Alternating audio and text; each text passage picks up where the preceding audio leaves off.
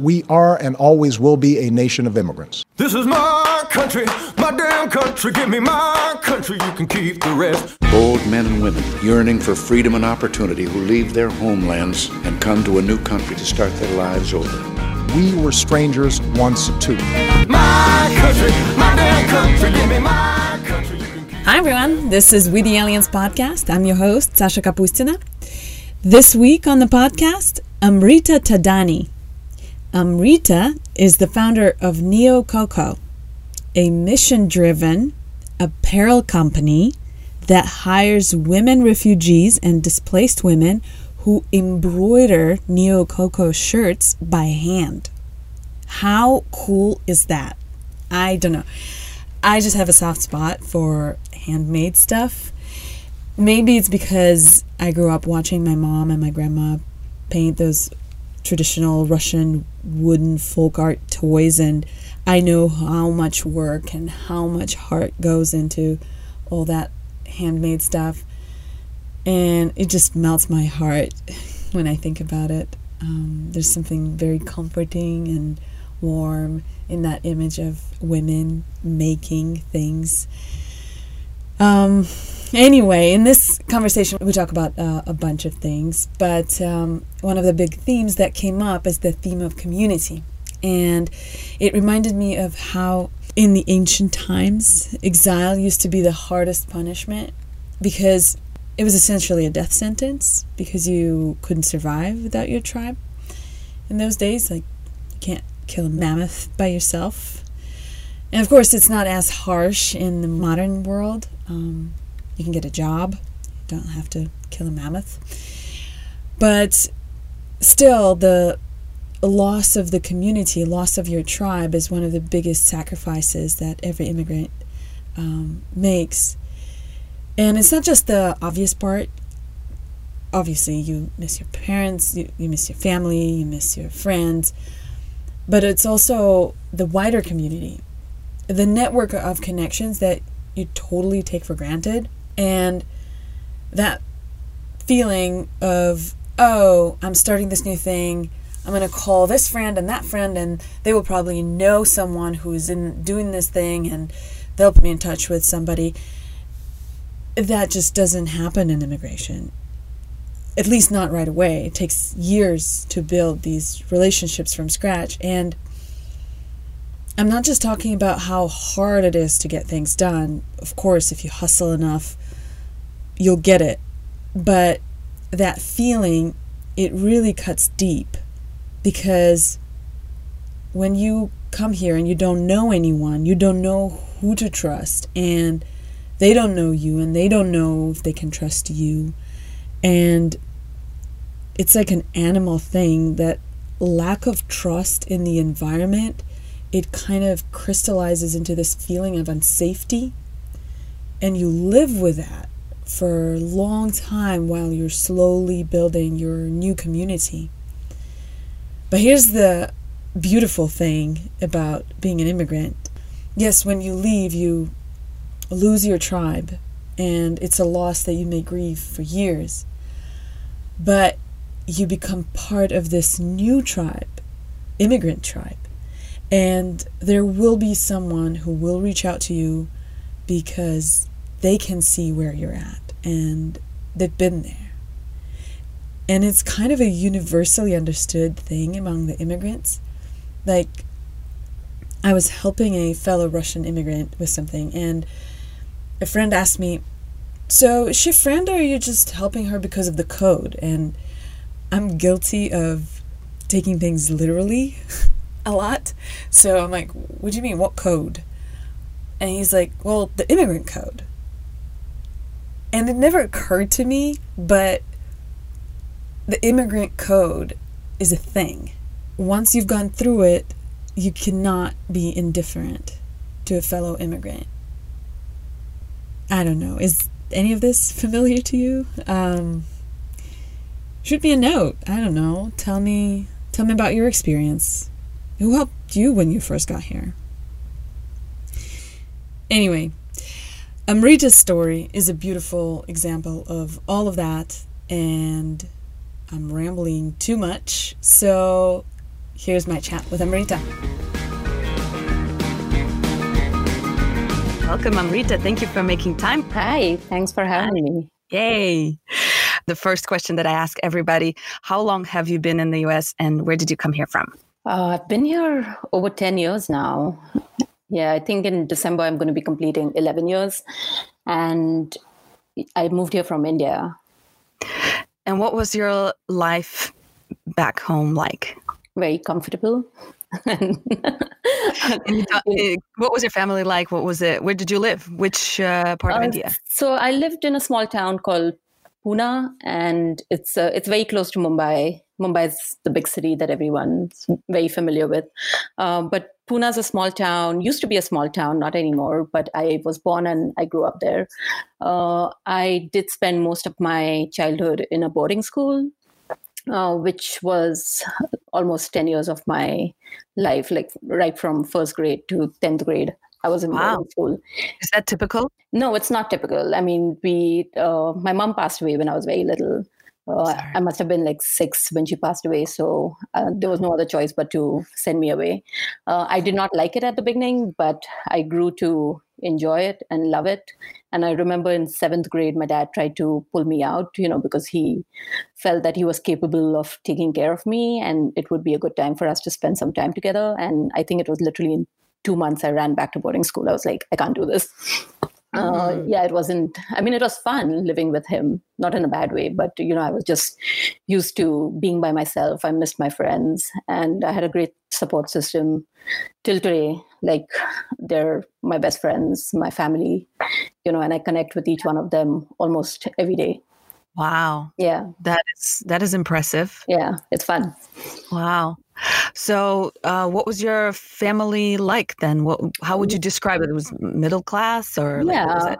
A middle class, normal family, joint family. We all lived together. We still are very close, and we all lived together at one point growing up, and then eventually, as the kids started, all of you is who?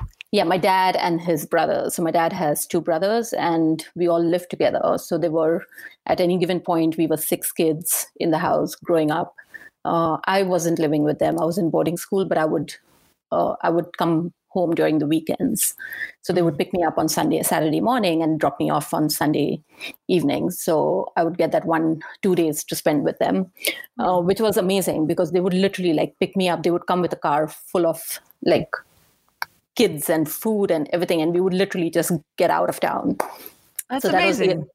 So that was the agenda. Let's pick up Amrita from school and let's just hit the road, and we would go on road trips. We would go on hikes. We would go camping. And I feel that, I've been brought up with this sense of having many mothers and many fathers because of the loss of one parent. I think everyone jumped in and played their part.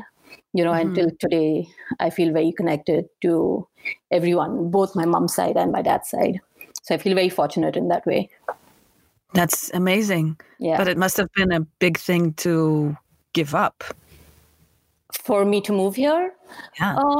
Not really. I think, growing up, I was very independent. I always lived on my own. So it wasn't easy. I mean, it wasn't, I would never be able to live with them I was always living on my own. And I'm not going to say that I wouldn't be able to live. We would meet at weddings and family functions and on weekends, but that was just how, it happened every week. So, and that never changed. There was never a point where I was asked to come and stay at home with them, but the doors were always open. There was never a no if I wanted to stay with them.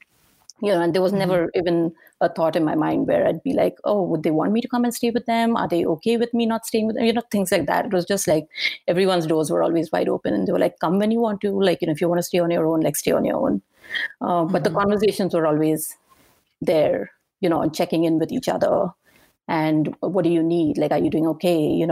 And in India, we have so many family functions and weddings and festivals that we celebrate as families together. So it was a great time for us to come together. So we would literally meet every 2 months, give or take. and spend enough time with each other and go back to our own lives. So I've always been independent and lived on my own, and they've always been supportive of that. Mm-hmm. So moving to the US was not difficult. It was a choice that I made, and it was, I do miss them, but still, again, like on weekends, I always speak with them. We are on group chats, so I know exactly what's happening with everyone. Mm-hmm. Yeah. So what led to your decision to come here? I moved here to study, but also at the same time, I did get married at that point. So my husband was already living here. So during the time that I was applying for colleges, I landed up getting married around the same time, and I moved here with him. So how did you meet him? We've known each other for a while, but we kind of reconnected after a long gap of, through common friends again. And yeah, it happened really quickly. Really quickly. That's another story. Okay. Yeah. That's a different story. But so you already made the decision to come for school? Yes, I was already applying for schools. And was your intention to stay in the States when you came up with that idea? Oh, I'm going to go study. So I think those are two separate processes, like getting married and then realizing. Right. No, I'd kind of taken a break from what I was doing back in India, which was working as a fashion stylist, as a costume designer on films. So I'd taken a break for a few months. And during that break, I decided I was going to apply to colleges. I just wanted to get creative again, get back into being a student and not working for a while. So I was applying for colleges, but I never thought that I would not come back. I thought I was looking at it as an opportunity to do something different, to be inspired, to, be in a completely new, unfamiliar setting and challenge myself to grow as a person. So I think I was looking at it more as an internal growth than, I'm going to move there and I'm going to make my life there. I think I had a really well-established life back in India, emotionally and even in terms of work. But I just took it as a step for me to challenge myself, and then I would figure out what I wanted to do. Right. I had a very similar thinking. I had a career back in Russia working in film, and I got an opportunity to study in the States, and and then I met my husband. Oh, you did? So you met him here? Yeah. Mm-hmm. Yeah. When you're doing something like that, and you've never studied outside of your comfort zone before, I think you just have to go in with an open mind, and you don't know where those 2 years or 4 years is going to take you, Yeah. And I knew that the course that I was applying for was going to be very challenging. So where did you study? At Parsons in New York. It's a really school great for design. School. Yeah, it's a great school. So I knew it was going to be really intense, and it's going to be worth it. So I was really looking forward to it. I'm sure. Yeah. I'm sure. So, and then you reconnected with your now husband, and did you at that, was his plan always to stay here, or? Yeah, he had moved here. He's been here for 15 years now, but again, he moved here to study. And I think his plan must have been different. I think he did plan on working here and getting a job and, and settling here. But again, I don't think the two of us are fixated on this place, and we're not we're never going to move anywhere else. We just literally plan 2 years at a time, and we are both looking at progressing and growing internally and with our work and as a family. Then are we going to buy a house here, and is this it? Does buying a house mean that we can never move anywhere else? Mm-hmm. So we keep our options open. But this is the longest that we've lived in any place like California. When we were living in New Jersey for 6 years, and that was the longest that we lived anywhere. But that was also because of school. But after we moved here, we know that the two of us can never just settle in one place. But California does feel a little more settling than New Jersey does. So was there a moment where you knew that I guess the moment was accepting the proposal where where you realized that you would be staying here longer than 2 years. Yeah.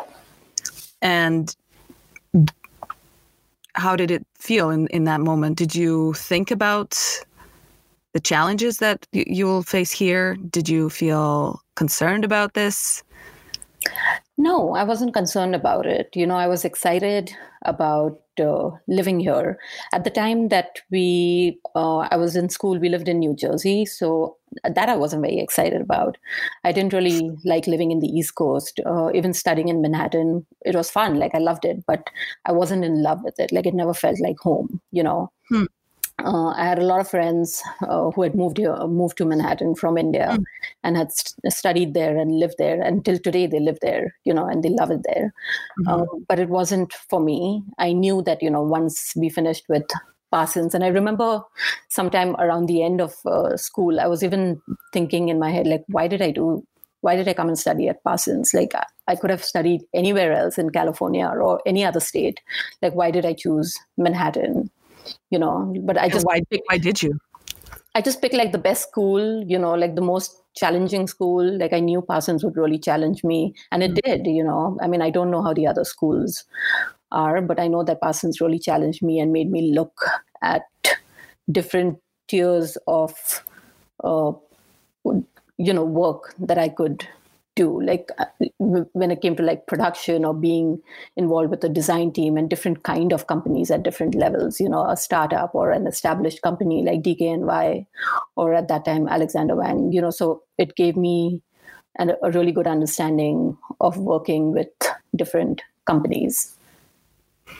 And why did you choose to study in the States in the first place versus India or Europe or anywhere else in the world? So I was looking at London at the same time. I was looking at Central St. Martin, but I had already met my husband at the point that I was applying. So he was in the US, and at that point he was living in Columbus, Ohio. So, I knew that I was going to apply somewhere in the US, and I chose to apply in New York. Yeah, and we were young, we wanted to live in the city. We wanted to like see what the city life was. We wanted to get a sense of, how it was just like a single, like a young married couple living in Manhattan. Like we wanted to like experience all of that. And I'm so glad we did, Yeah. Yeah. What was your favorite things to do in the city? I mean, just walk. Like this is, it's one of those places where you can just like walk and you start off in one place and you end up, you don't know where you're going to end up. You find a dive bar somewhere and next minute you're in a dive bar, next minute you're like somewhere singing karaoke songs. So it's pretty ridiculous. It's fun. Yeah, it's crazy. Yeah. And next thing you know, you're eating like kati, like authentic Indian kati rolls at 3 a.m. somewhere. So you can get anything there. You can get anything in New York. That's for sure. I loved it. So New York didn't feel like home. So how did you end up in California then? So we didn't like the winters at all. That was like, I hated going to something school. I cannot relate to. And maybe, it's the way we... As a Russian, I miss my winters. Yeah, exactly. And for me, right, like growing up in India, like we never had winters south of India. I understand. And my dad has this beautiful property in Goa, which is this coastal, tourist. Russians know what Goa is. Yes, exactly. And I would meet like so many Russians, in Goa. So it's like I grew up there, and that was like my vibe. I was always in like shorts and t-shirts. So this whole thing of like having like 10 layers of jackets and, spring cleaning and just things like that I had to get familiar with, like put all the summer clothes in and get all the winter clothes out, and you walk into your house, your apartment, which is like not very big anyways. And you're literally like scrambling over, 2 pairs of boots and 5 jackets. And then we had Anaya at that point. We had my daughter at that point, and, it was just not the space for us. And good schools. Good schools, definitely. But you know what? I feel like with education, like if we were spending 6 months at home and sending her to a good school, it didn't make sense for us. Like for us over here, we are out of the house every day. There's so much more that she can learn with us just driving 1 hour away and going into the outdoors. I think that's more valuable for us than a good school system. Yeah, and I don't think the school systems over here are bad, really. They're good. That's what I'm hearing. I can't really say I don't have kids yet, but that's what I'm hearing. And that's what I'm thinking about as a, hopefully sometime in the near future parent. Yeah. Los Angeles schools don't have the best reputation from what I'm hearing. I don't necessarily think that is true. I mean, they're different, definitely the area that we are living in has a good school system. Right. I don't know what we are missing out by not being in the East Coast in terms of a school system, but it is what it is. She's happy. She loves it here. She challenges herself in, she's found things that she's starting to enjoy. She's 9 years old now, and she's picking on things that, like she loves mythology or she loves like history. So she's excited about those things. So she's found something that she's excited about. And, that's where we want to challenge her, and if she's found it and if she's excited about it, then we're just going to, introduce as much as we can to her in that subject. But as kids, their interests keep changing. So it is what it is. Of course. Yeah. Yes. But so when you decided to start growing the family and started you had the baby, and what was your thinking about bringing her up here in the US? Yeah. So the fact that I was brought up in a boarding school plays like a really huge role in the way I bring her up, because there were no boundaries in terms of religion or caste system or race when I was in boarding school. So everyone was treated equally, and everyone came from different backgrounds. Like we had Hindus, we had Muslims, we had, kids who came from really well-to-do families, kids who didn't come from very well-to-do families, but none of that played any weight when we were all living together. That's amazing. And I love that. And so I just never had a sense of, it was always just accepting. So you get what you get and you accept it, and you learn to not accept it, but you can change the environment around you. And the work comes from within. So it was like a lot of, like, you had to put in the work, to be a better friend, to be a negotiator, to be, to look at something and take a step back and, think about it, so that's how I kind of live my life and continue to live my life. But when I did get out of boarding school, suddenly there was this thing of like, oh, you cannot hang around with her. Like, she's Muslim. And I'm like, what are you talking about? Like, she's like my best friend. I've been hanging around with her for like 10 years of my life. So things like that started to come up, and I just never agreed with it because, I had already formed my core group of friends, and I was taking them with me everywhere I went. So even when I'm bringing up Anaya, like, it's always about like, being accepting of everyone, like so we do try. And I mean, me and my husband are not very religious in that way. So, is it typical for Indian family to do what? To be not religious? Not really. No. I mean, I feel like every family has faith or, in something, right? Yes. Yeah. So I'm a little more different than other kids in general, I would say. I don't know. Maybe it's because of the fact that I was in a boarding school, and it was a strict convent school. So convent school? Yeah, so like a Christian school. So kids who practice Christianity went to church on Sundays, but majority of the kids were Hindus. So we didn't go to church, So only the kids who were Christian went to church. So you grew up kind of Hindu culturally? Yeah. Okay. Yeah, but like what does that mean? What does Hinduism mean? Yeah. What is Hinduism? In just like most basic terms for somebody who doesn't know what Hinduism is. What are the main ideas that you grew up with? So in Hinduism, the way I look at it is, that's a very tough question. I'm not sure I'm going to be able to answer that. Well, what did it give you? What did it shape in you? Yeah, definitely. I mean, like acceptance of, people, of communities, of, being open-minded, being able to have equal, rights, as your brothers and your sisters. It wasn't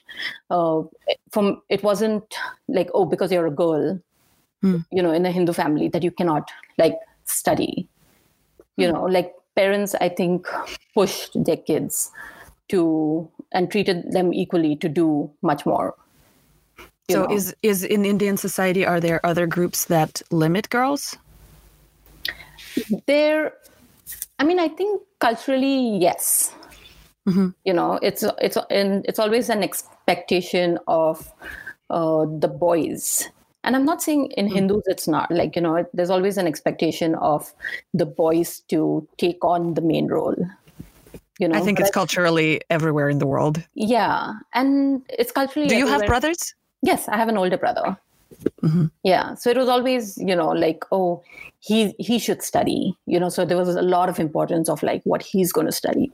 Like with me, it was just like, do as much as you can and, how much ever you want to, but it wasn't like, oh, don't do it, Mm-hmm.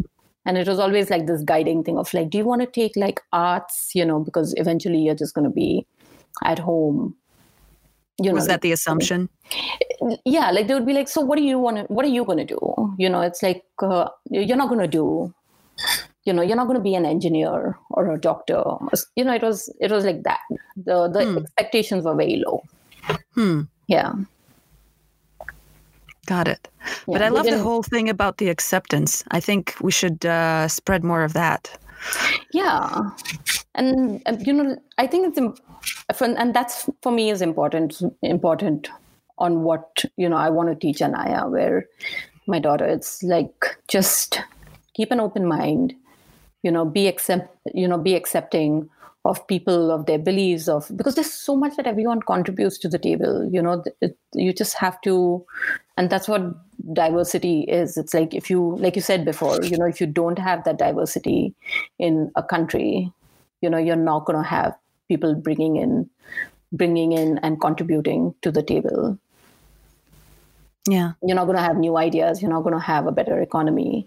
You're not going to have, better businesses, prospering schools and colleges. I can't imagine like going to a school and just being taught by one kind of professor. So Parsons was very diverse. It was very diverse, yeah. And I loved that about Parsons. And that's something that really opened my eyes. And I was like, wow, it's so different. We were taught so differently in India. It was so different. What's the main difference in how things are taught? Like over here, it's really inspiring, to be part of a school system, because colleges and schools here are very diverse, because a lot of kids come from out of the US to study. So, and especially when you're going to a design school, mm-hmm. you kind of get a take into a Japanese culture or a Korean culture or, and a South Asian culture. Someone from Russia will be there, and they'll bring in their culture. So it's like so diverse. And then you'll get someone like, who's really Californian, who'll come in and bring in their vibe. So when you see like everyone's collections of clothes or like designs or mood boards, they're kind of inspired from where they're from, and everyone's telling a different story. So how was it? What was it like? Let's back it up a little bit. So I'm sorry, I'm jumping a little bit. So you graduated from Parsons, and now your idea is, what is the plan? Do you want to break into the fashion world of New York, or what's the plan then? No, I think at that point I was ready to get out of New York, and we were already talking about moving to California, and mainly because my brother was already living here. So we wanted to be closer to family. My husband's brothers live in the Bay Area, so That's great. Yeah. So we wanted to be closer to family, and we picked California because the weather's great, and Yes. yeah. So those were our two main reasons. He was already working from home, so he could work from anywhere. I, in the meantime, had to find something to do, but I had already started applying to some celebrity stylists that were working in Los Angeles. And I landed up getting a job with one of them, and I started working with her. So what was it like? It was a whole new world. I mean, like, I was working with like Kylie Jenner and Tracy Ellis Ross, like celebrities that I had never, I had just seen them in magazines, but I had never like met them. And yeah, it was amazing. It was a lot of work. It was a lot of schlepping. But I didn't enjoy it as much, because I wasn't working. It wasn't my passion. Like, I didn't really. What exactly were you doing that wasn't your passion? Like making a lot of pulls from showrooms, like getting their outfits together, like creating a style for them. So it was a lot of, picking up shoes from showrooms, like getting jewelry from showrooms, like keeping track of really expensive merchandise, picking it up, returning it back, like shipping it, like coordinating with showrooms. It was, and like making sure, everything looked prim and proper for fittings, and you had like for one outfit, you had like 20 options, just stuff that, which is amazing for someone who enjoys doing it. But right. I really wanted to do something with fashion that was more, grassroots level, work with communities and start building something that meant, something to the people who were working on those products. Where did that come from? Where did that idea come from? Because that's not necessarily how, being from outside the fashion world, that's not necessarily the general thinking or feeling I get from the fashion-minded, people. Like, it's about creating beauty, which is by itself a value. It's about creating great, maybe comfortable clothes or, unique looking clothes or creating new styles. It seems like your focus is in the community. So where did that come from? So at that point, there was a lot in the news about, refugee resettlement and what the disasters that were happening in Syria and in Iran. And there was just a lot of talk about it. It was constantly in the news. People were moving. That's 2015, 16? Yeah. Mm-hmm. And a lot of people were moving to the United States during the time, and I was kind of working with a small group part-time. It was more on a voluntary basis where, we were helping them with the resettlement program. And they were a lot. Is it an organization that you were working with? Yeah. So it was. What's it called? It's not an organization. It was just a group that we had formed through families that had come through various organizations, through the IRC, the International Rescue Committee, or Catholic charities, local churches. We would find these women. How did you find that group? How did you get involved with all that? Because I started looking for them. I started I reached out to a couple of churches. I reached out to the IRC, and they told me of families that had just come into the United States and that needed help, So they were constantly asking for donations, and they needed jobs.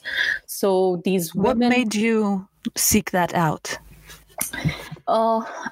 I just wanted to help, and I think it was this thing of these women being, and I had met this one woman in particular who had come here as a refugee, and I had met her through a local church. And I had contacted the father of the church, just randomly. And I'd be like, hey, I know that, you've been taking in a lot of women from families from Syria. Can I come and talk to you and see how I can help? And then he introduced me to this one woman named Anna. And when I met her and spoke to her, she had so much anxiety because she didn't know what the future holds for her. And her family her father and a huge part of her family was still in Syria, and at that point, the town that she was living in was constantly getting bombed. So she didn't know what was going to happen. And just living in with that anticipation was, had given her so much anxiety. And here she was like miles away and she had no control over anything, but at the same time, she just couldn't move. She couldn't go back and help. She just had to stay here and be safe. She didn't speak the language, so she, hung around with a small community of people that would come to the church every Sunday. And I started meeting with her individually, and she started showing me pictures of what she used to do back in Syria. How did you communicate with her? Google Translate.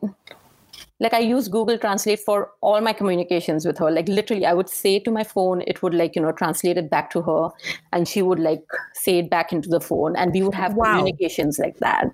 Because I just had to know her story. Like I was like, this is insane. How can someone be here, and have a family back where in Syria and not know what's going to happen to her family? She's just living in fear. But at the same time, she's safe and she knows she's safe. So it's I was constantly thinking, does she think she's lucky she's safe? Or is it a blessing or is it a curse? To be safe yourself, but know that the rest of your family is in danger. Yes. So I just had to know her story. And I met her a couple of times and I was literally thinking of ways of how can I help? How can I help? And I would come home and have these conversations with my husband and it would leave me really heavy. By the end, every time I met her, I would come home and I would really feel heavy. And there were times that I would meet her at, say, 12 in the afternoon. And I would finish with her and I would go pick up my daughter from school at 2:30 in the afternoon. And I just could not be a normal mom, So I started changing the timings that I would meet this woman. I would meet her at 9 in the morning after I dropped my daughter to school, go meet her, so that it gave me those 2 or 3 hours after I finished with her and picking up my daughter to school to kind of get myself back together. So you were taking on a lot of her pain. Yeah, I was. I mean, I was just trying to understand how can a system be so broken where you are accepting these people into your country, and so tell me a little bit about that system. I don't know anything about that system. What did you see? What did you learn? So here they are. I mean, the organizations help them with the paperwork and then they get, they land up becoming citizens eventually, but, they get a work visa and it depends on every family, actually. It's different for every family. But a lot of them are also living on food stamps, and they don't speak. There are no opportunities for them to, what happens to them? So basically, once they receive the legal right to be here, there's not much support for them to be assimilated or incorporated into the community or anything. No. Because the reason I'm asking is because, for example, I know that in the 80s and 90s when there was a lot of Soviet Jews coming out here to the States, the synagogues and Jewish families here were helping families to resettle and helping them a lot. So there's not much going on in that way here. Yeah, now. And the jobs that they're getting, and because they don't speak the language, the jobs that they're getting are jobs that, at 7-Eleven, or they're getting a job in construction, but that is not what they have studied back home. I know families that have moved here with their sons who have studied to be a draftsman with an architect, but now he's working at Sears, and I understand that the qualifications do not match up and, are not of American standards. But but it's just crazy that they have to work that way. It's for me, I'm just thinking that's someone's entire life. His entire dream is just shattered by this one incident that happened during his lifetime. And he's literally just considering himself lucky for being alive. So there's nothing beyond, what can we do as individuals who are maybe in the same position? We moved here as immigrants. We are limited in so many ways. till we get our green card or citizenship. God knows when that is. And so if we are limited in our own ways. But I'm thinking what for someone who comes here under the circumstances of war and persecution, what is how does it work for them? What happens to women and children from families like that? And a lot of the women that I started so this woman in particular I was telling you about, Anna. Yes. She started talking to me and she started showing me pictures of when she used to come here to the United States as a tourist, because she had this flourishing business back in Syria where she had her own little restaurant, and she used to have people come to her restaurant every evening and they would sing and dance. And it was it was a party every evening, and she used to bake cakes, and she had what she showed me just looked beautiful. And I was now here she is living in downtown in a low-income housing, a dingy building, where she doesn't even belong. She doesn't fit there. She does not feel happy where she's living. She's depressed. She's got anxiety. And I was like, what can I do to help you? So we started a group with similar women like that, and we started finding what is it that they know, what is it that we can do together. Mm-hmm. And that's how hand embroidery came about. Because every time I went to visit Anna, I would see these beautiful hand crocheted, mats that she would place a glass of water for me on. And I would be like, oh, that's so cute. It reminds me of home. Mm-hmm. And then there was another woman from Iran whose house I went to, and she had this crocheted fabric that she had just put on top of her little television. And I was like, that's so funny. It reminds me of my grandfather's place. That's how he used to cover his television. Mm-hmm. So I started finding connecting all these dots. And I was like, there's this one thing that we have in common is hand embroidery. Culturally, all of us just know how to hand embroider stuff, do stuff with our hands. So that's how I came up with the idea of hand embroidering T-shirts. And we tried on a few samples, and I came up with the artwork because I wanted the artwork to be bold. I wanted it to say something. I wanted it to talk about. Yeah, tell me about it, because it's very bold is an understatement. It's very provocative. Yeah, I mean, and can you describe your T-shirt? Yeah, so the T-shirts are hand embroidered, and the artwork is of female bodies, of the female form. Naked female bodies. Yeah. And the reason why we do that, I chose that as the artwork, is because if it was a flower or a shell from a beach or a fern, you would look at it once and you'd be like, oh, okay. But if you see a female form, you look at it and you're going to give it a second look and you're going to be like, what is that? 100%. Is that hand embroidered? Who made that? And where did you get this from? And it starts a conversation which we want. So we want our T-shirts to be conversation starters, and we want people to talk about who made this T-shirt. Why did you choose a woman's female form as the artwork? We want people to talk about the issues of resettlement, of women coming here and the suppression and the fact that just because they are now in the United States doesn't mean that it's easy for them. It's a challenge. They still have to, they're still looking for work. A lot of them are going through anxiety. A lot of them are depressed. A lot of them don't know what to do. They just feel like, is this another place where I'm stuck? Yeah. And they're still not free. And I do not have women in my team telling me that they do not want to hand embroider the artwork, because I feel somewhere it gives them that sense of freedom, where they feel that the artwork is representative of the conversations that they want people to have around women's issues. How many people do you have? 8. Yeah. And each one works, at a different level. Some of them work full-time, some of them work part-time. So it really depends with what is going on in their family. And how long have you been working with them now? It's been a year and a half. Mm-hmm. Yeah.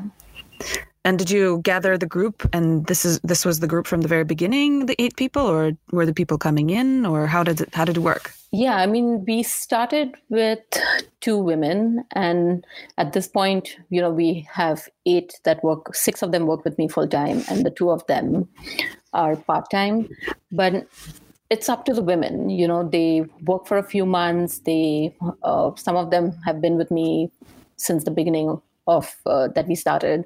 So it really depends. I mean, it's up to them. We want to give them the freedom to join us when they feel like it and they're capable of being a part of the team.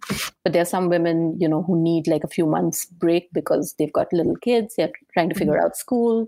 Mm-hmm. Their husbands have got a new job, because of which things are not flexible at home.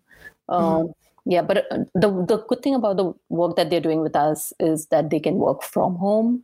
Mm-hmm. So we've never had like a lot of women leaving. Mm-hmm. It's always been like, oh, I can't take so many T-shirts at this point. I can just do some of them. Mm-hmm. So the load that they take is different. Mm-hmm. Yeah, that's flexible. Right. Well, one of the things that I have discovered about immigrants and being an immigrant is that a lot of the times we look at the situation here, and obviously nobody's rolling out red carpet for us to embrace us, and even if you're not a refugee, as these women are, that they don't have anything to grab onto here. Even if you come through a great school and you have a profession and you speak the language, still it's very difficult to crawl into the system. And I think that that's what makes a lot of immigrants entrepreneurs. Because you have to create your own thing for yourself and others. Yeah, and I feel like as an outsider, when you come into a space, you're always trying to find something that, how can you contribute? How can you make this space your own? So you're trying to mold a part. Belong. Yeah.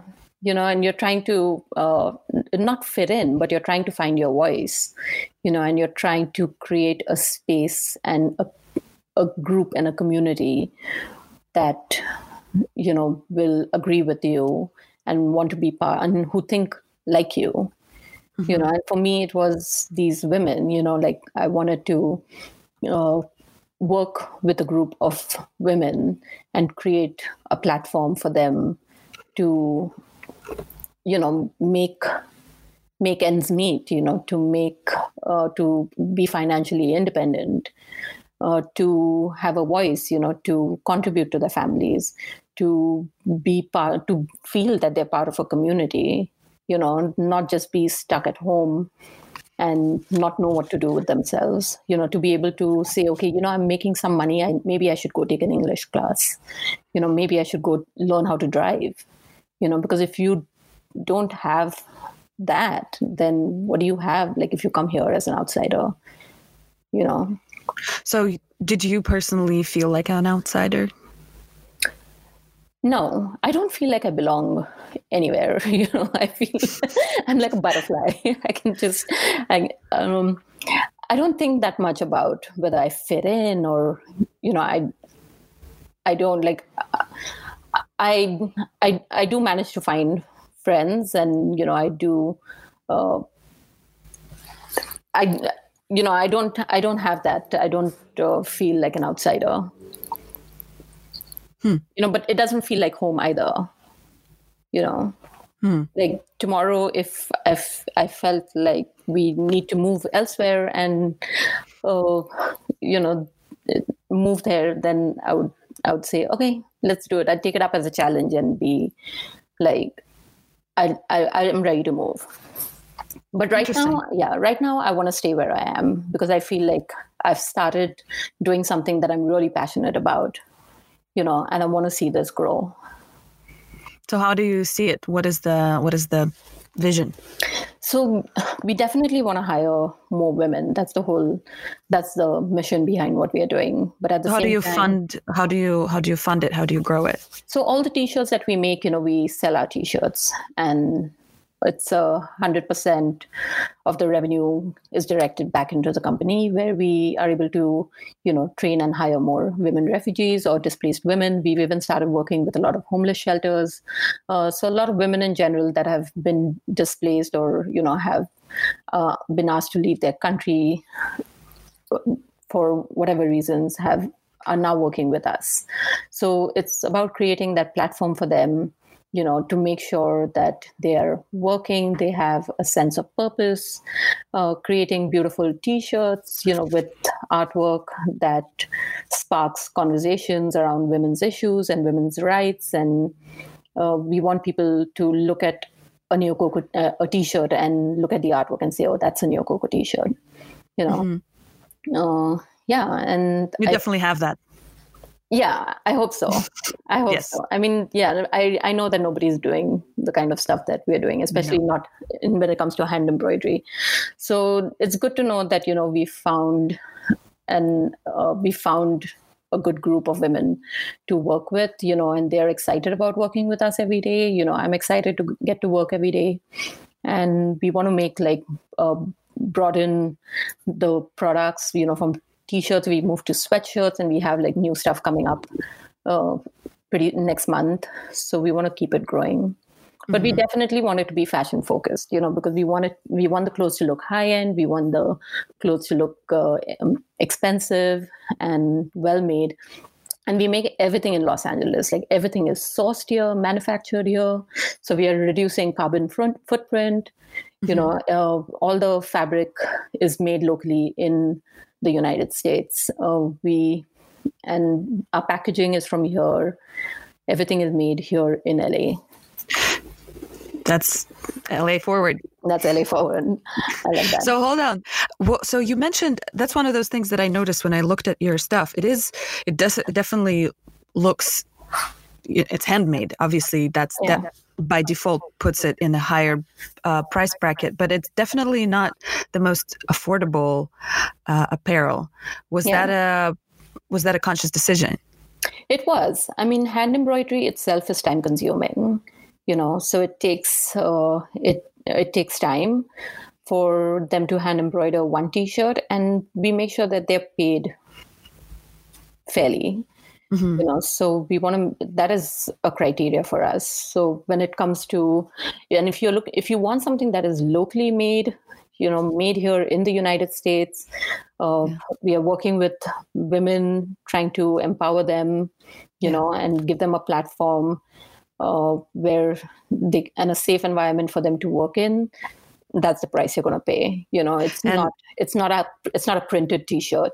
Yeah. And that actually, I went through that thought process that you just explained. And I thought about how, it actually reminds of the real cost of labor, because we are so spoiled and used to these $5 t-shirts that come from Bangladesh, where people work in completely inhumane environment, unsafe, and getting paid pennies, if that, for their work.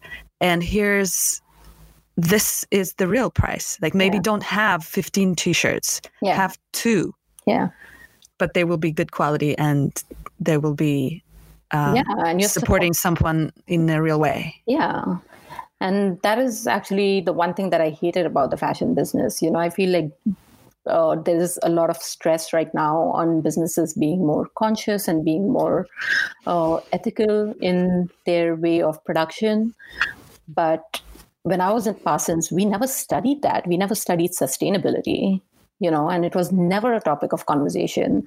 And then when you land up doing internships, you see, the work at the production that is done in China and in Bangladesh, and nobody knows, you literally just see patterns to finished product. There is nothing in between that. You don't see any of that. it doesn't happen there. Besides, after sampling, nothing happens in the United States. So that was like that one connection that I really missed, and you suddenly see like these beautiful garments being made, and you're like, where is this being made? Like, how much are you paying for it? And like, why are you charging me $1,000 for a name? Like, it shouldn't be that expensive. But at the same time, like, it didn't stand for anything.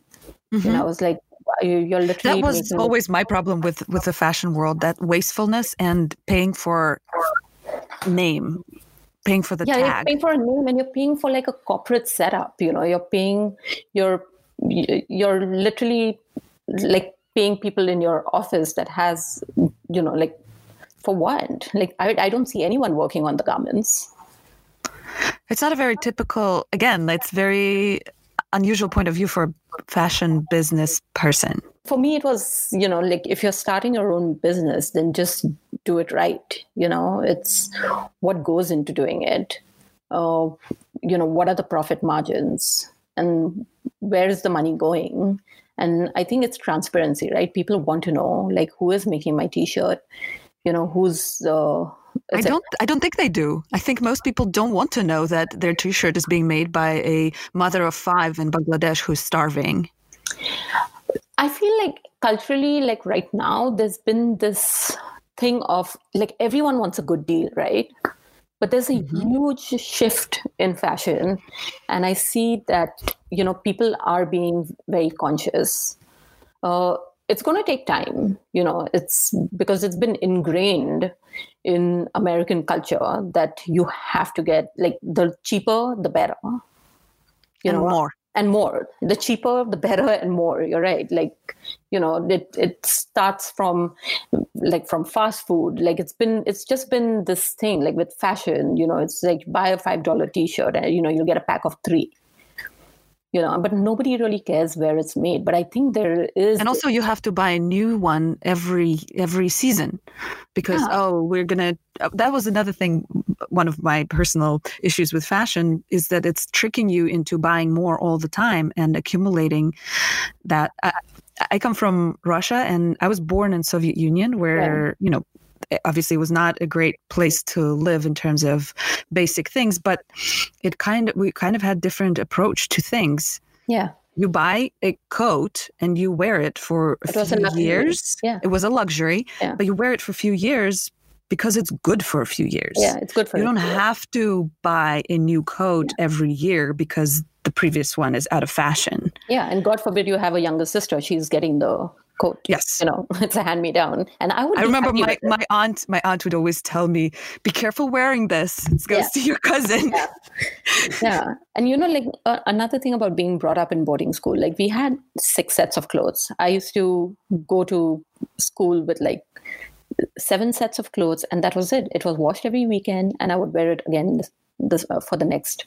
And I would only be able to buy clothes like maybe once or twice a year when I went home, and during big festivals like Diwali, that was our New Year's, and my family would buy me a new set of clothes, and not again all 7. It's like, okay, your socks have holes in them, you need a new set of socks, stuff like that. But it wasn't like, oh, I need like pink socks and white socks and hiking socks and everyday socks and running socks. It's like none of that. Like socks were socks. It's like, live with it. So yeah, like we've been brought up, and that's the thing about sustainability, right? Like I feel like developing countries have always been doing it. Like here in the US, like, it's just been marketed and it's been presented to people, rebranded. The term sustainability has been marketed and rebranded to people, giving them a completely different outlook of... How do you mean? Like, think about it, right? Like for me coming from India, when we like eating outside, eating in a restaurant was a luxury. Same. And when you eat street food, there were sustainable ways in which food was given to you to eat in, like the plates were made out of leaves, dried leaves, it's like this, that was just really a normal way to eat. And then you throw that and it's decomposted, and you're not wasting anything. It's not harmful to the planet. Yeah. You know, when it comes to like fashion, our families just never bought us like new clothes because it was discounted or you got more for a lesser price. It was more a matter of, do you need it? Do you need a winter jacket? You know, if you don't need one, you don't get one. You know, so it was whether you want something or you really need it. But then over here, like now, sustainability has become a trend because it's been rebranded and to people that, oh, you need to be living a certain way so that you are not harming the environment. You know, but it's like you're teaching people that your actions will save the planet. Right. You know, but it should have been I think I know. sense. I think I know what you mean. So in developing countries like India or Russia, the concept of need is much more present because you exist. You don't have that much of too much. You don't have access. So you remember, you don't have options. You remember what actual need is, and you realize that satisfying the need is enough, right? Yeah, and you don't walk into a grocery store and see like aisles of cereal. You know, you had one kind of cereal. It was called cornflakes, and that's what you had. Whereas here, people have all this access, and they need to be reminded that there is a need, right? Yeah, that you have all these options and you're like, oh, my daughter eats this, my uncle eats this, my husband eats this, and my father eats this. So when you come home, you bring home like 5 bags of different kinds of cereal, you know. So that's a luxury. Yeah. You know, like it's different the way. So in that way, I meant that it's presented, sustainability is presented to people differently. Yeah. You know, well, like they can't. It and the term. Whereas I feel like developing countries have always been doing it. Right. You know, that makes sense. Yeah. And that's interesting perspective. Yeah. And yeah, because and that's the thing. It's like when you are in a space as an outsider, you look at things differently, right? Because 100%. you hear all these terms, you know, that brands are using, like, oh, we are sustainable. Like, what does it really mean to be sustainable? You know, you're ethical. Like, what does it mean to be ethical? Like just because you're making your t-shirts in India and you're paying someone fair wage in India, but you're selling it here in the US and you're selling it for the US dollars, you're paying someone in rupees and you're selling it in US dollars. How is that ethical? You know what I mean? Because there are no minimum wage laws in India set up like the minimum wage laws set up here. Yeah. And so it's debatable for me. And it's something that should be debated and thought about, because we are slowly but surely moving into a more global world. Yeah, definitely. And I think that's one of the reasons why I'm also interested in talking to immigrants that come from all over the world here to the US, because I think in a way we're building this model future here. For example, in Los Angeles, like California is a very, of course it's not 100% accepting, but it's more open society. It's more accepting society. It's a society that gives more opportunity for incomers, for outsiders. Yeah. And I think that it is the step towards the future. Yeah. And the process that we're going through as we're adjusting to this is the process that the whole world has to go through eventually. Yeah. You know, and it's this really small thing that my daughter actually said it when she was, I think, 3 years old or something. She was like pulled up on stage in New York, one of these Broadway shows. By the end of it, like, you know, she was pulled up on stage to like just stand in line, and they were asking 5 or 6 kids something. And when it came to her turn, like they asked her, they're like, where are you from? You know, and she said, planet Earth.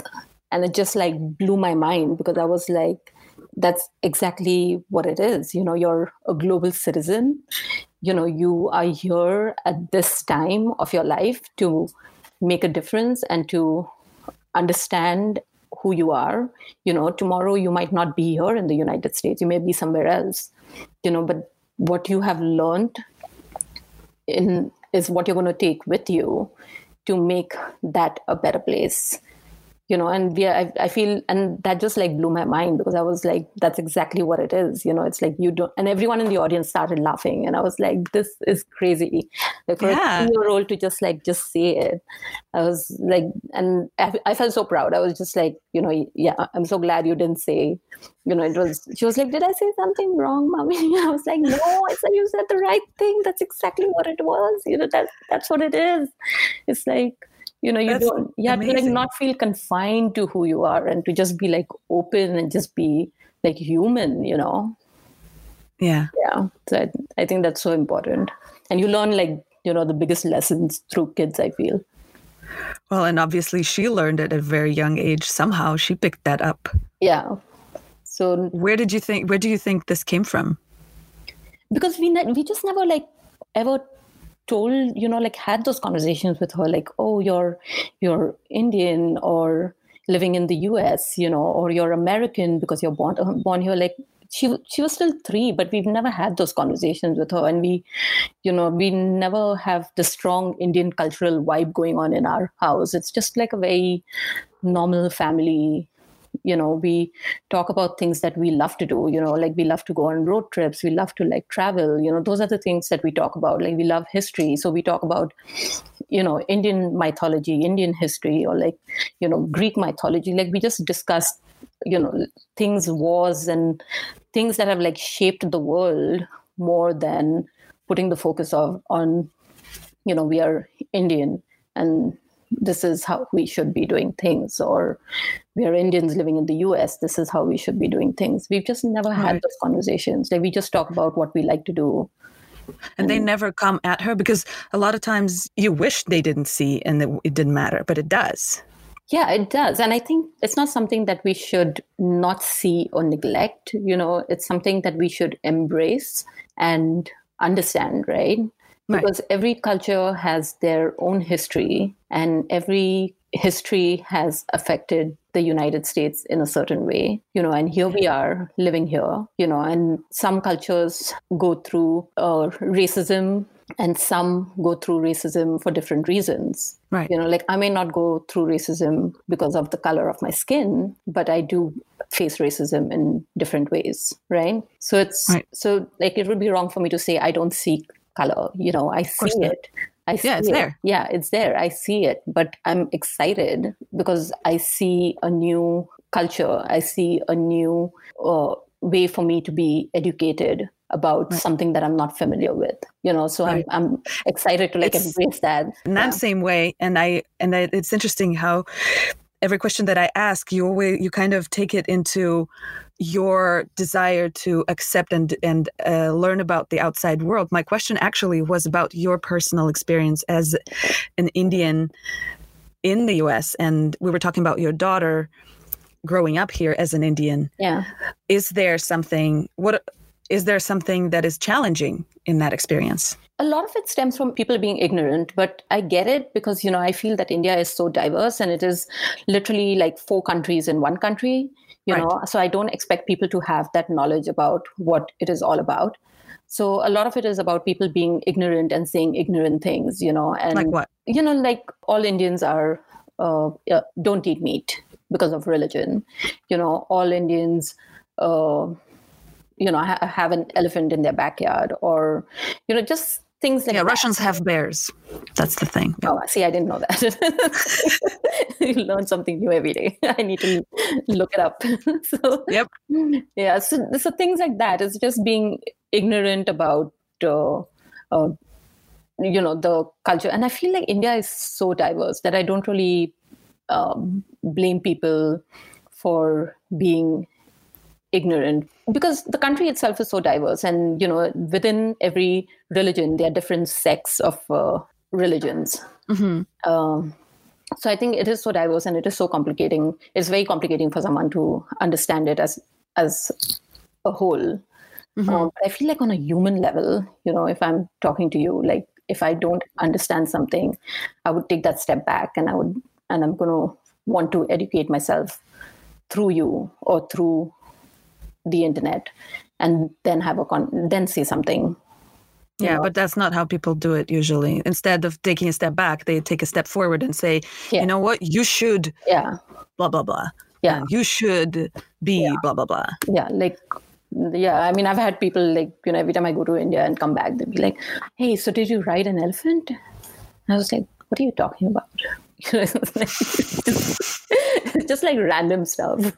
Like, and do you not eat meat because you're Hindu, or just being very assumptuous, and so it's a conversation. I think there's still a lot for people to learn, and you're right, because it's the world is getting smaller. People are living in more diverse communities now than before. I don't know if my friends that I have here living in Los Angeles, like when we have Diwali parties and we call everyone over, it's crazy. I feel like we've got 7 or 10 different cultures and people from different countries coming into our house, and everyone's trying to dress up in Indian clothes because they want to celebrate our New Year with us, which is amazing, and I'm like, where did you get that kurta from? And they'd be like, oh, I made this trip to India back in the day and I got it, someone gifted it to me, and it's crazy. It's like you hear all these amazing stories and you're like, wow, we've got Japanese friends, like friends from Europe, they'll all come wearing Indian clothes, and it's really cute. Interesting. You mentioned that you have all kinds of different friends, and that's another thing that I hear from a lot of immigrants is that a lot of us make friends more with other immigrants, or easier, rather than with locals. Was that your experience also? I wouldn't say that was true of me. I think we've got a lot of American friends as well, and we have a lot of Indian friends as well. But it is definitely a diverse group. That's cool. Yeah. So what do you think was the hardest thing I'm not going to even say than becoming American, because I guess like that's not really what happened for you. Do you feel that you become American?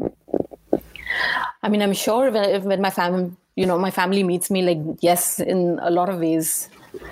I feel when you grow up, and especially when you've had kids in this country, your sense of protection and the way you were brought up and the way you're protecting your kids now is very different from the way we were brought up. So yes, when I do take my daughter to India, I feel that my family is a little more carefree with her than I am, because I know that she is not brought up there, so she does not know how to navigate her way around things. She's not as street smart as we were when we were growing up. And that's my fear as a parent. And that's something that they would pick up on and be like, oh, you're so Americanized. But it's great that she's getting introduced to that idea at the young age of being street smart too, of seeing that's a different skill. Yeah, that's a different skill. But another thing, is like she just thinks that, oh, she can just like take off. When we are in India at my dad's, my dad has this beautiful farmhouse, and every time we go there, she thinks like, she can just like run off for a mile without having anyone with her. But I constantly have to remind her, this is not us back home. It's not, you can't just like go anywhere without telling us. You need to like inform us. So there are like all these things, and that's what family picks up on. But I don't think anyone has ever said, oh, like you're Americanized, But it is definitely, I see that it's different, the way we are bringing her up than the way we were brought up.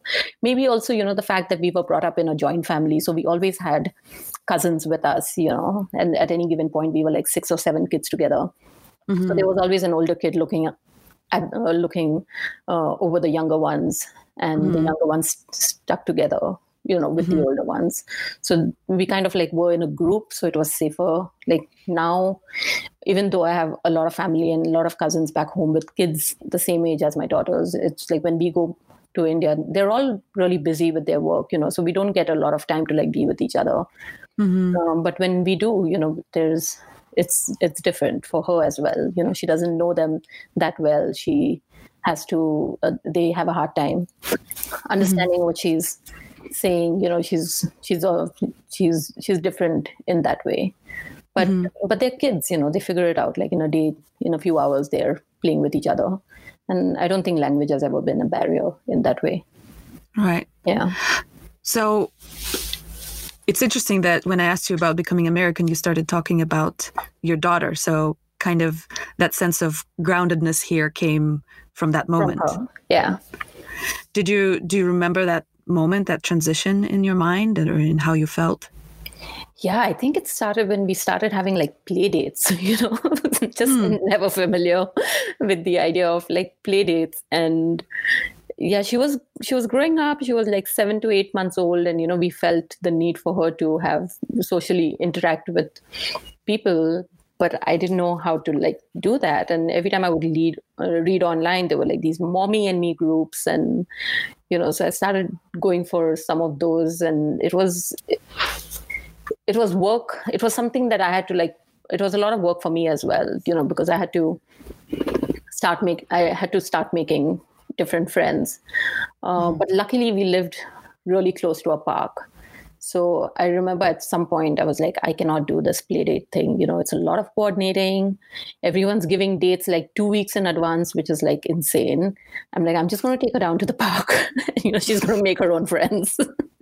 So every evening I would take her down to the park and she would just make her own friends, and that was it. Then I stopped doing these play dates. I was like, forget it. That makes a lot of sense to me. That's how I grew up. Yeah. Just playing with kids in the playground. Yeah. And they're neighbors and they live in this area and it makes sense. And then we become close. And then parents become closer because of us, because they have to. Exactly. Yeah. And New Jersey was like that. New Jersey, the building that we lived in, a lot of our friends were Serbians. We had a huge Serbian and a Russian community. So everyone's doors were always open. Like we would, borrow eggs or onions if we didn't have from each other. Like everyone's doors were wide open. Kids were running in and out of each other's homes. And when Anaya came of age, at 5 o'clock in the evening, every day, the kids would meet down. They would in the park. They would ride their scooters. So it was this thing like without, coordinating at 5 o'clock, the kids just met down in the park. And if it was summer, the parents just bought food and they would bring enough food for everyone. And the kids would just have a good time. So we did miss leaving New Jersey because we had, this special sense of community, especially for her. If we were there now, we are still in touch with them. So I know that if we were there now, those would be her close friends. So what were the hardest things for you in living here in America? I think the work has been definitely a challenge for me. In what way? Because when I started working back in India, I was really young, straight out of college. And I think at that time, you don't really have that sense of fear of approaching people. It was more like a freelance job. Someone through someone. It was those connections, where you knew people. Like over here, you don't know anyone. So you're literally like making friends, And you're right. Like in a lot of ways, it's not easy to make close friends, especially when you like start working, like within 3 years, it wasn't like, oh, wow, like, this friend of mine will recommend me to someone, it's like, she needs to be like a solid friend for you to have like a recommendation. So like none of that ever happened, but it was always, like navigating through things on my own, like emailing people, trying to find jobs through friends or contacting people on your own. So it was a lot of things that I had to do on my own to land up with any kind of job. So you have to build your new network. Like a whole new network that I had to like build on my own. And that was difficult for me because I kind of like took that for granted. I felt that I just had that secure system, and suddenly I was here and I was like, geez, I really don't have anyone. And I never thought about that before coming here. Yeah. And I'm sure people here take it for granted too, because they already have it. Yeah, maybe, but that was definitely the toughest thing for me. And also when I had my daughter, that was tough as well, because I was, none of my friends had kids at that point. I was probably one of the older kids at Parsons. So by the time I graduated, I had Anaya. So I was like on a completely different mindset. I was parenting. I was looking for play dates. I was doing mommy and me time. So it was very different. Navigating with kids who had just passed out of Parsons and who were ready to like work with, a fashion brand and make it. Yeah. So your focus was in a different place. Yeah, very different place. Right. But that was not necessarily because you were an immigrant. It was just because you decided to start family. My choice. Yeah. Yeah. So what is it about American culture that you see as the best, what you want Anaya to take in? I feel like I really wanted to make use of the opportunities that they have here, What do you mean? Like, there are so many options and so many opportunities for kids. Like if she's interested in something, there's no limitation to, higher education in that field of choice. She can pick whatever she wants to do and she can just run with it. And I don't think that was the case for us kids back in India. This is the place, you have the opportunities here, just go for it. Understand that there are kids in developing countries that don't have this opportunity. They don't have parents. They don't have the luxury of their parents taking them for classes every evening. You do tell her that? Yeah. Yeah. And is she aware of that from going to India? Is she, does she take that in? Not yet. I mean, the last time we were there, she was 6 or 7. So I don't think she understands that yet, but I'm sure she'll see it, because when we go home, all my cousins are working and they work till like 9 at night. The kids don't have time. I mean, the parents don't have time to take their kids for classes. Yeah. So they're very selective classes that they go for. Like, pick one thing and that's what you're going to do. Yeah. Over here, it's like I'm taking her for like 5 classes a week, giving her the options of like, oh, you can decide what you enjoy, and what you really enjoy doing. In the meantime, you can just go for all these classes and figure it out when the time comes. So it's different for her. And what about yourself? What is it that you feel that you've absorbed from America? Our lifestyle has definitely changed. We've traveled much more. Because living here allows you to do that. So we definitely travel a lot. We love taking road trips. We are going to Colorado by the end of this month for 2 weeks. To where? Sorry? Colorado. Oh, nice. Yeah. So just stuff like that. Like we've just been traveling a lot. But yeah, like our lifestyle has changed a lot as well. How do you feel that impacted you as a person? Has it? Or has it not? Maybe it didn't. Yes, I definitely know that living in the States changed me in a significant way. Not at the core, but it changed my perspectives in a huge way. It's different, it's the work culture is very different. So I've definitely adjusted to that. Everything has changed. I don't think we would have been the same people we are if we were back in India. I feel like in India also, because here it's like just me, my husband and my daughter, we take the decisions, we make the decisions, it's us, there's no telling anyone like, hey, can you watch my child for like 2 hours while I'm working? None of that. It's like we figure it out. So it's very different for us. Like over here, we are more, focused on what we want to do. It's, we plan much more. I don't think in India we would have planned anything. A lot of it would have been like, we'll figure it out. If it like besides work, it's different. And in terms of how you see the world or society or your place in the society, do you feel that has changed? Yeah, because you're living here, you're living in such a diverse place. It's different, I love it. This feels very me. Was there a moment, was there a certain story that happened to you that made you feel that way?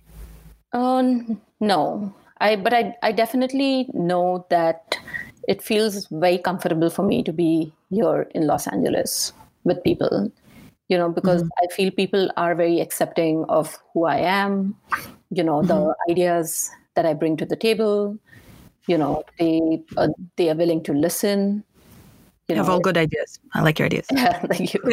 and it's a more accepting society.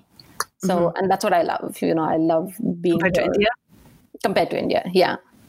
India, I feel, is getting diverse. Like now, there are a lot of people, and that only in like bigger cities.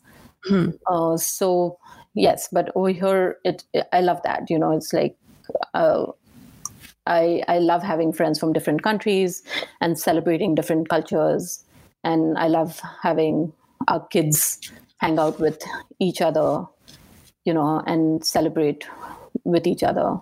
The fact that this place is way more diverse makes me feel at home. I needed that.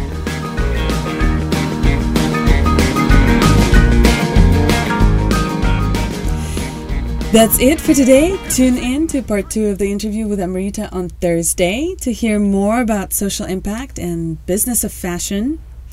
Please subscribe wherever you're listening. Leave us a review. Follow us on social media. Let me know what you think. Tell me about your experience with the Immigrant Code. Also, by the way, you can buy a Neo Coco mask. It's not hand embroidered, but it is handmade.